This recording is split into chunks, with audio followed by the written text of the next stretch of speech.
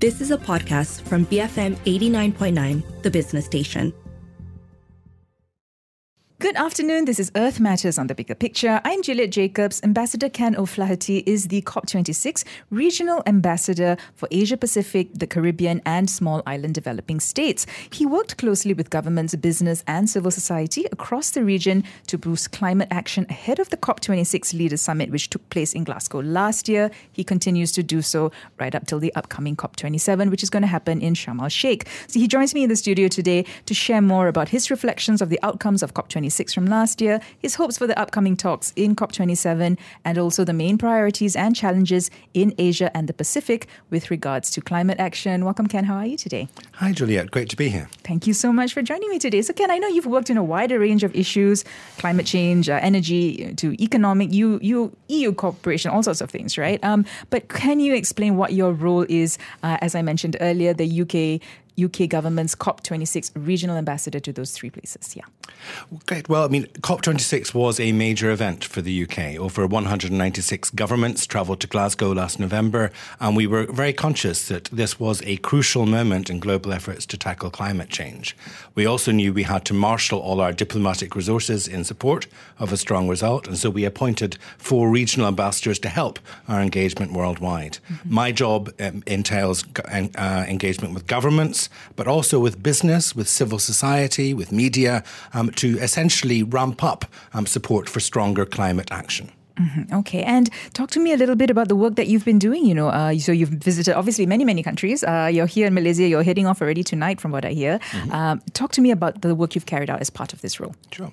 Well, I think I'm immensely privileged because I'm working on the most important issue worldwide, and I'm working in what is possibly the most important region worldwide. Certainly, Asia is home to the world's biggest population, some of the world's fastest growing economies, and the decisions which are being made in this region will be crucial to deciding whether or not the world meets the 1.5 degrees Celsius global warming goal agreed in Paris 7 years ago. Mm-hmm. So I've had the honour to be engaging with prime ministers, ministers across governments across this region, lobbying, of course, for stronger action, notably on emissions. So encouraging countries to move away from coal, which is by far the most polluting source of energy, and to ramp up efforts on solar, wind, hydro, and other clean technologies. Mm-hmm. But I'm also very engaged on the question of adaptation. So how do we deal with the impacts of climate change? And we know that across the world, countries are dealing with impacts today of climate change, notably through extreme weather events.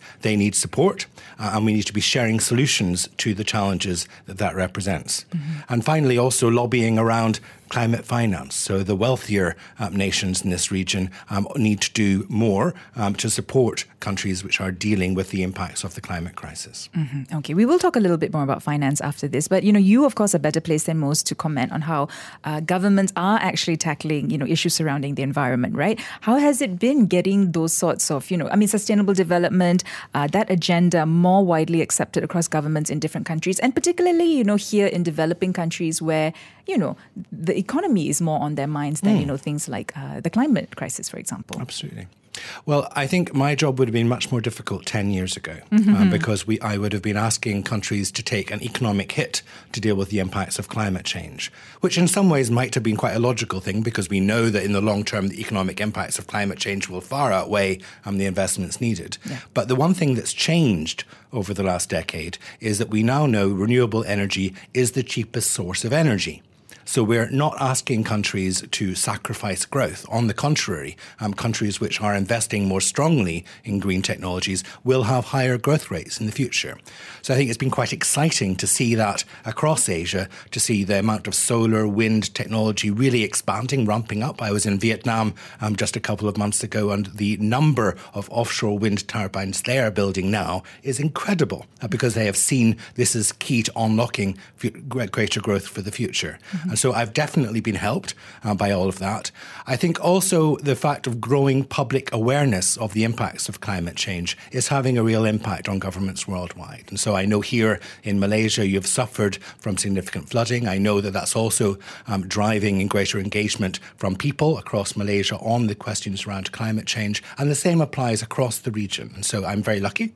But I think also, despite or that greater engagement, we need even more. I'm very confident the market will deliver a green economy worldwide, but the question is, can we move fast enough to prevent global warming exceeding 1.5 degrees?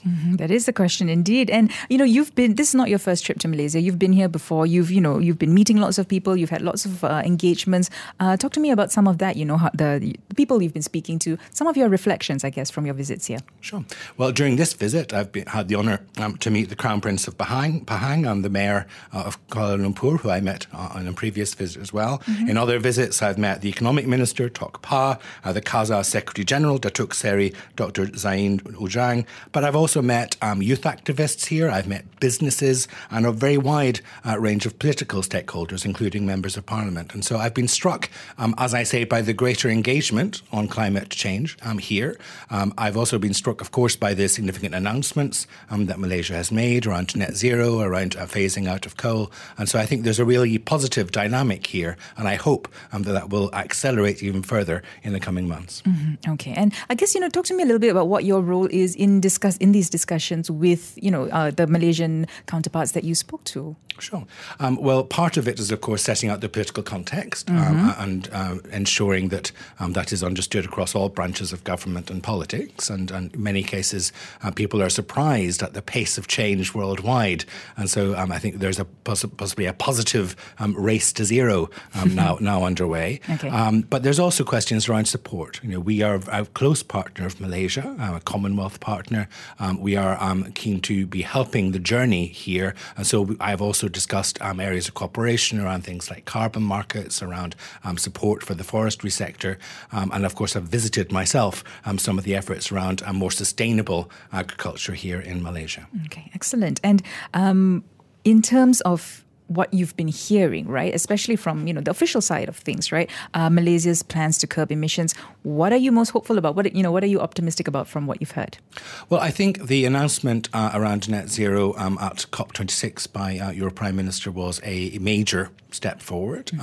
Last time I visited Malaysia a few months ago, I heard from the business community how that was increasingly being integrated into planning by the wider economic actors here in Malaysia. And so I think we do need all parts of society to be engaging in support of a clear goal. And so that sense of direction from the government is absolutely crucial. I think another thing that gives me confidence is the announcement that Malaysia will be phasing out coal within the next 2 decades, that there will be no new coal power reactors. That's very positive for the climate. I think it's also very positive for Malaysia's economy. And I'm struck now during my meetings how people recognise this is key to Malaysia's future economic trajectory. That if Malaysia adapts quickly, embraces green technologies, there's prospects for greater growth. Yes, it doesn't have to be mutually exclusive, isn't it? Exactly. Yes, development and and looking after our environment. But are there some areas that perhaps you might be a little bit concerned about? I don't think I would express it as concern, but there's definitely opportunities there. So every country worldwide has to bring forward something called a nationally determined contribution, or Yes. an NDC, Yes. which sets out concrete plans for the transition between now and 2030. Malaysia actually submitted an NDC early before Glasgow, but that didn't then reflect the new net zero pledge made by your Prime Minister. So I think you now have the opportunity to revise that and to set out clear policies which are aligned with that goal for 2050. And I hope that we are able to support that process as well. And what would support in that process look like? I think sharing of best practice, notably around the energy transition. The UK, for example, is an expert in offshore wind. If that's something of interest to Malaysia, then we'd be very happy to share expertise there. But I think also we have been very strongly engaged across the world during our COP26 presidency. So, of course, very happy to share best practice that we have seen in other countries as well. Doors are always open for discussion, isn't it? Yeah. Okay. I'm speaking today to Ambassador Ken O'Flaherty. He is the UK government's COP26 regional ambassador for Asia Pacific, Caribbean and small island developing states. We're talking about basically what his role is as the regional ambassador, and also, some of his hopes following COP26. And also we're going to talk about his hopes looking up to COP27, which is happening next month. We'll continue that discussion after this quick break. Keep it right here on Earth Matters on The Bigger Picture, BFM 89.9. Welcome back. This is Earth Matters on The Bigger Picture. I'm Juliet Jacobs. Joining me in the studio today, Ambassador Ken O'Flaherty. He is the UK government's COP26 Regional Ambassador for Asia Pacific, Caribbean and Small Island Developing States. Ambassador Ken has been travelling across all these countries, sharing best practices, helping governments and also business and civil society to boost climate action, especially now ahead of COP27. You've been doing it since last year, of course, ahead of COP26. So Ken, you were talking a little bit about what's happening here in Malaysia and also the countries that you visited. As far as you're concerned, right, what are truly meaningful efforts that we as Malaysians can do to build resilience to the climate crisis and also to curb greenhouse gas emissions, specifically here in Malaysia? Sure. Globally, first of all, I think building resilience is absolutely crucial, and this was a key element of the Glasgow Climate Pact agreed in November last year. We know that we have to do everything we can to limit emissions, but we also know that extreme weather events are going to become even more frequent and even more destructive across the world over coming years, and that certainly includes here in Malaysia. I think one practical example in Malaysia would be the efforts by Kuala Lumpur City Hall's team to prepare for extreme weather events.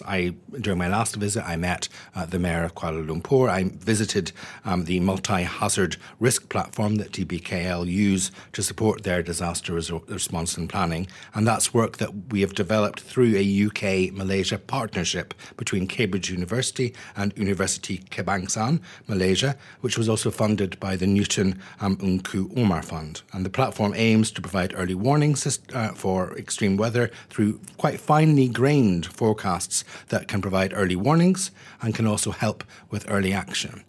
I think one other message I heard very clearly from my engagement with local societies across the region is the importance of involving local communities in efforts around adaptation. Local communities best know the challenges which they face, and therefore integrating that in adaptation planning is absolutely crucial. Mm-hmm. Indigenous people and local communities, absolutely. Right? Yes, definitely. And I just wanted to ask you something about something I read you saying before. You said that having net zero emission targets is not enough. Can you elaborate on that? Sure. Well, I don't want to underplay the importance of net zero statements, because in the UK, certainly we found our net zero statement provided very clear direction for business, for investors, for the changes which need to happen in our economy. But what I meant was that we need to ensure that there is clear planning following those statements. They need to be put into action. Implementation is key. And so I've heard here about the work being undertaken by the Malaysian government to develop a carbon market, for example, an NDC roadmap and other policies to implement their net zero carbon commitment. As I said earlier, we want to be supporting those efforts as much as we can to facilitate technical cooperation, but we also work at subnational level, including through projects in states like Terengganu on forest finance and Sarawak on the green economy planning, for example. Mm-hmm. And I mean, in terms of, finding solutions and things like that, a lot of it points towards technology as sort of like the savior of, of us all, right? But nature-based solutions, are you in support of that? Are you a strong proponent of that as well? Absolutely. I engage quite strongly on this topic, and indeed across this region I've often visited examples of nature-based solutions. Just a few weeks ago I was in a restored peatland in West Kalimantan, for example. But I think nature-based solutions can provide up to 30% of the most cost-effective solutions to climate change. And that will include things like forests, obviously, which is what everybody immediately thinks of. But it also includes mangroves, which can store up to 3 times more carbon than trees. It includes peatlands, which, if they are allowed to degrade, can release huge amounts of methane and other gases into the atmosphere. So we are a very strong proponent nationally of nature conservation. That was reflected in the Glasgow Leaders' Declaration on Forestry and Land Use, the High Ambition Coalition for Nature and People, and support for the 30 by 30 goal, which I think you've discussed previously in this programme, that the concept of protecting 30% of the world's forests and our oceans by 2030 to ensure biodiversity, but also to ensure that we're better equipped to tackle climate change. I think the nature-based solutions are a win-win. They are supportive of climate, but they're also also supportive of biodiversity. Here in Malaysia, you are one of the most mega biodiverse nations in the world, and so I know this is particularly important for countries such as Malaysia. Definitely. I mean, we're looking also, COP27 is coming up, but also COP15, isn't it? The biodiversity talks. Exactly. That's going to be a huge one as well. And sorry, if I may say, during this visit, I actually attended a tree planting ceremony at the British High Commissioner's residence, which was part of the government's 100 million tree campaign. Okay. And it was an honour, of course, to meet the Crown Prince, but also to be participating in your efforts nationally to protect your biodiversity. Okay, excellent. I'm glad to hear that. And just now we were talking about how, and this happens a lot in Malaysia as well, the fact that, okay, there's a lot of forest degazettements and things like that. And there's always this saying that it has to be done in terms of development, right? But as I also said just now, it doesn't have to be mutually exclusive. And you've also said that Malaysia stands to benefit economically. If we could expand further into green technology, renewable energy, looking into other things, right, as well. What do you think are some opportunities for Malaysia in those fields? I think this will be the growth sector for the coming decade, particularly across Asia. We're seeing governments across the region recognise the importance of green technology, of renewable energy. And so countries which adapt quickly to that change will reap the benefits and higher growth. Those which don't will see lower growth in the future. We know that renewable energy provides 3 times more jobs than investment in the coal sector. We also know that the use of fossil fuels actually has major health impacts on populations, which often aren't factored in to economic calculations, but investment in renewable can actually provide more than double the amount of benefits in economic terms from reduced health costs. So I think as a society, as an economy, the benefits are clear, but we do need to ensure that this is a just transition. Correct. And so we need to ensure that those people whose jobs are affected by the transition away from fossil fuels are provided support, for example, through retraining, and to ensure that the governments across the region are managing this process to ensure that their peoples benefit as much as they should from these new economic opportunities. Have you seen any sort of limitations, from all your visits to all these different countries, limitations when it came to implementing renewable energy? And you mentioned just transition, right? I mean, any good examples you can share? I think certainly there are, within the Pacific Islands, for example, there are very clear limitations because in some cases their atolls are disappearing. Yeah. So entire communities are having to be relocated because of the impacts of climate change. And we will see more of that across this region, I think, over the coming 2 decades. I think there are some good examples of countries which have embraced the renewable energy revolution that are ensuring that both the installation and the maintenance of those new solar fields, for example, provide jobs for the local community.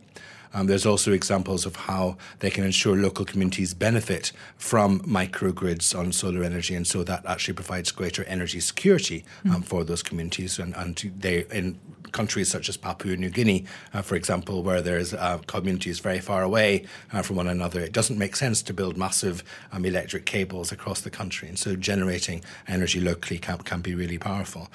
So I think those kind of benefits are very important. And of course, as I said earlier, solar power is now the cheapest source of energy. So there's an incredible efficiency saving for local communities that can be provided through these technologies. And you're also hopeful that, Malaysia can also really benefit from renewable energy systems, large scale, but how about small scale as well? What do you think? Well, I mean, Malaysia obviously has a particular geography, and there will be some communities where I'm sure mini grids may well make sense. Equally, I think I've been quite impressed by planning around the National Energy Policy, which was launched, I think, a month ago. And that's setting new renewable energy targets, including quite high ambitions for electric vehicles of 38% by 2040.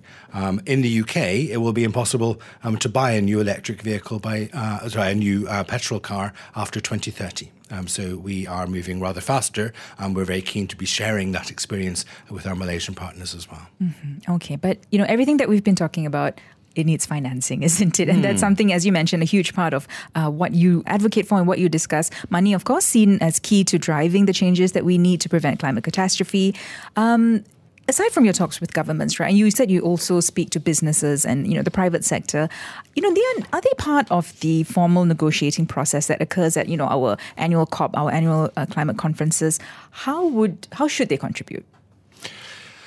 Well, I think there's many aspects to that question. On the one hand, businesses are hearing loud and clear from consumers around the world that consumers want to buy more sustainable products. And so there is a market incentive on them to adapt themselves and to be producing products using renewable energy. An example would be in Cambodia, where international importers of textiles from Cambodia recently wrote to the government saying they want to be purchasing garments and textiles made using renewable energy because that is what their consumers back in Europe and elsewhere are demanding. Wonderful. And so I think that is delivering change, and certainly that can be quite powerful. I think we're also seeing that major companies, multinational companies, are finding it harder to recruit if they're not taking action on this agenda. People don't want to be working for companies which are polluting the world and which are not part of the solution. And we're seeing major companies around the world join the race to zero, setting net zero targets themselves as businesses.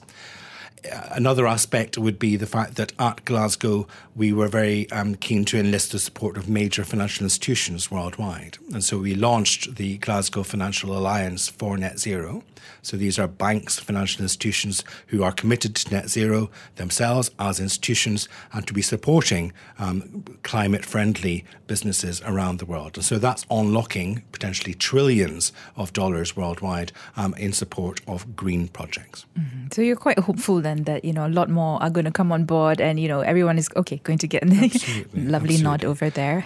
and there's something called TCFD, the obligation on companies to report the impacts of what their activities are on climate. And my understanding is that planning is underway here in Malaysia for major companies to have an obligation for such reporting by 2024. And so we're already seeing companies prepare for that, which I think is a really positive development. Mm-hmm, definitely. And I do want to talk a little bit about also on the topic of finance, right? Your views about a finance facility for loss and damage beyond climate finance for mitigation and adaptation. So, we've been seeing, as you mentioned, we've been seeing the impacts already of the climate crisis already impacting Asian countries. So, for example, the Pakistan floods, right? A country who contributed practically nothing or very little to the emissions, burdened by the climate impacts. They were drowning, right? And not enough finance coming. I mean, what are your thoughts on that, Absolutely. We're seeing these kinds of events worldwide. I think we were all very moved by seeing the coverage around the recent flooding in Pakistan. But it's not just Pakistan. A third of Bangladesh was underwater last year, for example. Communities across the Pacific, the Caribbean are affected every year by major extreme weather events.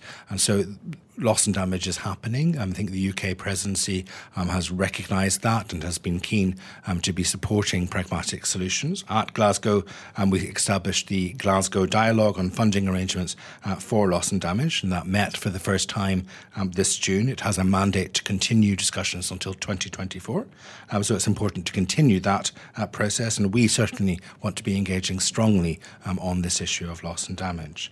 We are also proud to have launched the Santiago Network for Loss and Damage, which is a platform for catalysing technical assistance around loss and damage. And we also want to make progress at COP27 with, of course, our Egyptian presidency partners. Mm-hmm. Okay, and let's talk about COP27 now. Oh, but before that, let's talk about COP26. Just looking back, from the outcome from those talks, what were you most optimistic about?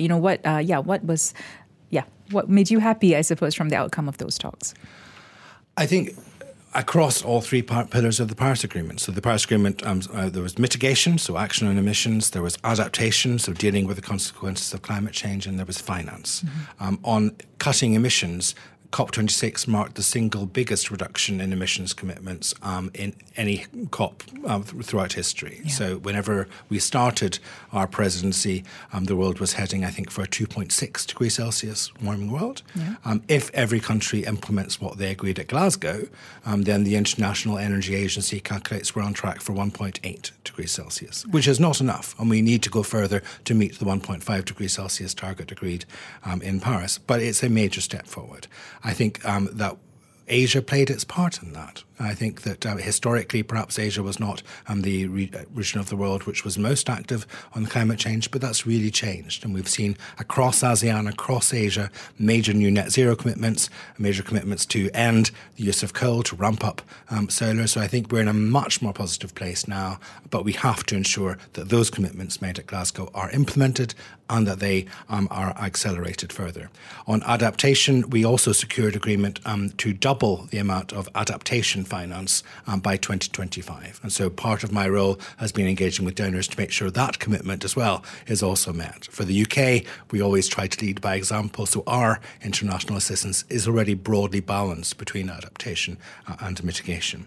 But I think there's obviously a lot more to play for. But I think the big change I would note is just the political will that leaders around the world have recognised they cannot ignore this. Their peoples are demanding action on climate change, and we have a responsibility for our children because otherwise, in a 3 degrees Celsius world and a 2.6 degrees Celsius world, there will be large disruption to economies, to societies and communities worldwide. Mm-hmm. And looking ahead to COP27, just around the corner, happening over in Sharm el-Sheikh, what do you think the focus will be at this upcoming talks, and what are your hopes or, I suppose, expectations? Well, certainly there's been lots of progress since COP26. We've seen new government, for example, in Australia, which is now taking much greater action on climate change domestically. We've seen new NDCs worldwide, I think 22, including from the UK, from India, from Indonesia. But returning to that question of implementation, we need to see even more. We need to embed the particular initiatives that were launched at COP26. So, for example, I mentioned the Glasgow Leaders Declaration on Forest and Land Use, where Malaysia was one of the signatories. We're now starting a follow-up process called the Forests and Climate Leaders Partnership, which will have its first meeting at COP27 to keep up momentum on that area. And I think there are other areas where there are grounds for optimism. So we have a new net zero goal on aviation, for example, global civil aviation, which was agreed at the ICAO Assembly just a few weeks ago, which again, Malaysia is part of. And I think I'm also optimistic around finance. We are very clear that donors have to meet their commitment to reach that 100 billion goal. I personally think that should be met next year.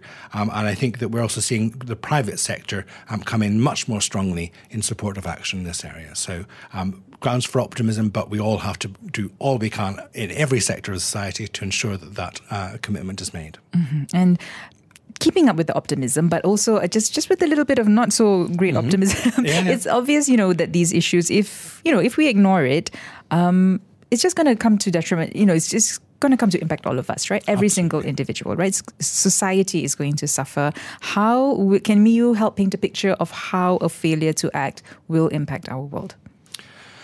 So we will see large parts of the world become uninhabitable. We will see major sea level rise, which will mean that not just communities in the Pacific, but communities in coastal communities around the world will have to relocate. We will see major losses by insurance companies and the damage caused by extreme weather events. And we will see societies entirely changed through the impacts of those events. We'll see families losing family members through those events. We will see large parts of particular countries become uninhabitable, which will mean people will move, so greater migration. Water will become an increasingly scarce resource, and so that will cause greater security tensions potentially in the future as well. So we have the opportunity now to keep that 1.5 degrees Celsius target. And I think the consequences of not taking action strongly now will come to haunt us and our children for decades to come. Mm-hmm. And I guess, just one final message from you, Ken, any message to stakeholders in the region, I guess, both public and private, regarding how, we can all contribute towards the achievement of a successful COP27. Well, I think we have to have all elements of society engaged in support of climate action. So whether ahead of COP27 or COP28 or for the years to come. I think individually we can make choices as consumers to buy more sustainable products. We can choose to use public transport where it's available. We can encourage family members to be more ecological and more sustainable in their approach. We can, as economic actors and members of businesses, we can encourage business decisions which are in line with net zero. We can ensure political momentum in support of strong action on climate change. So I think every sector of society needs to be engaged, and we all have a potential impact on the outcomes of COP27 and COPs indeed in the future. Okay. Thank you so much, Ken, for joining me today. I've been speaking to Ambassador Ken O'Flaherty, the UK government's COP26 regional ambassador to Asia Pacific, Caribbean and small island developing states. If you miss any part of our conversation today, you can always download the podcast at bfm.my/earth, or you can find it on the BFM app. This has been Earth Matters on The Bigger Picture, BFM 89.9. You have been listening to a podcast from BFM 89.9, the business station. For more stories of the same kind, download the BFM app.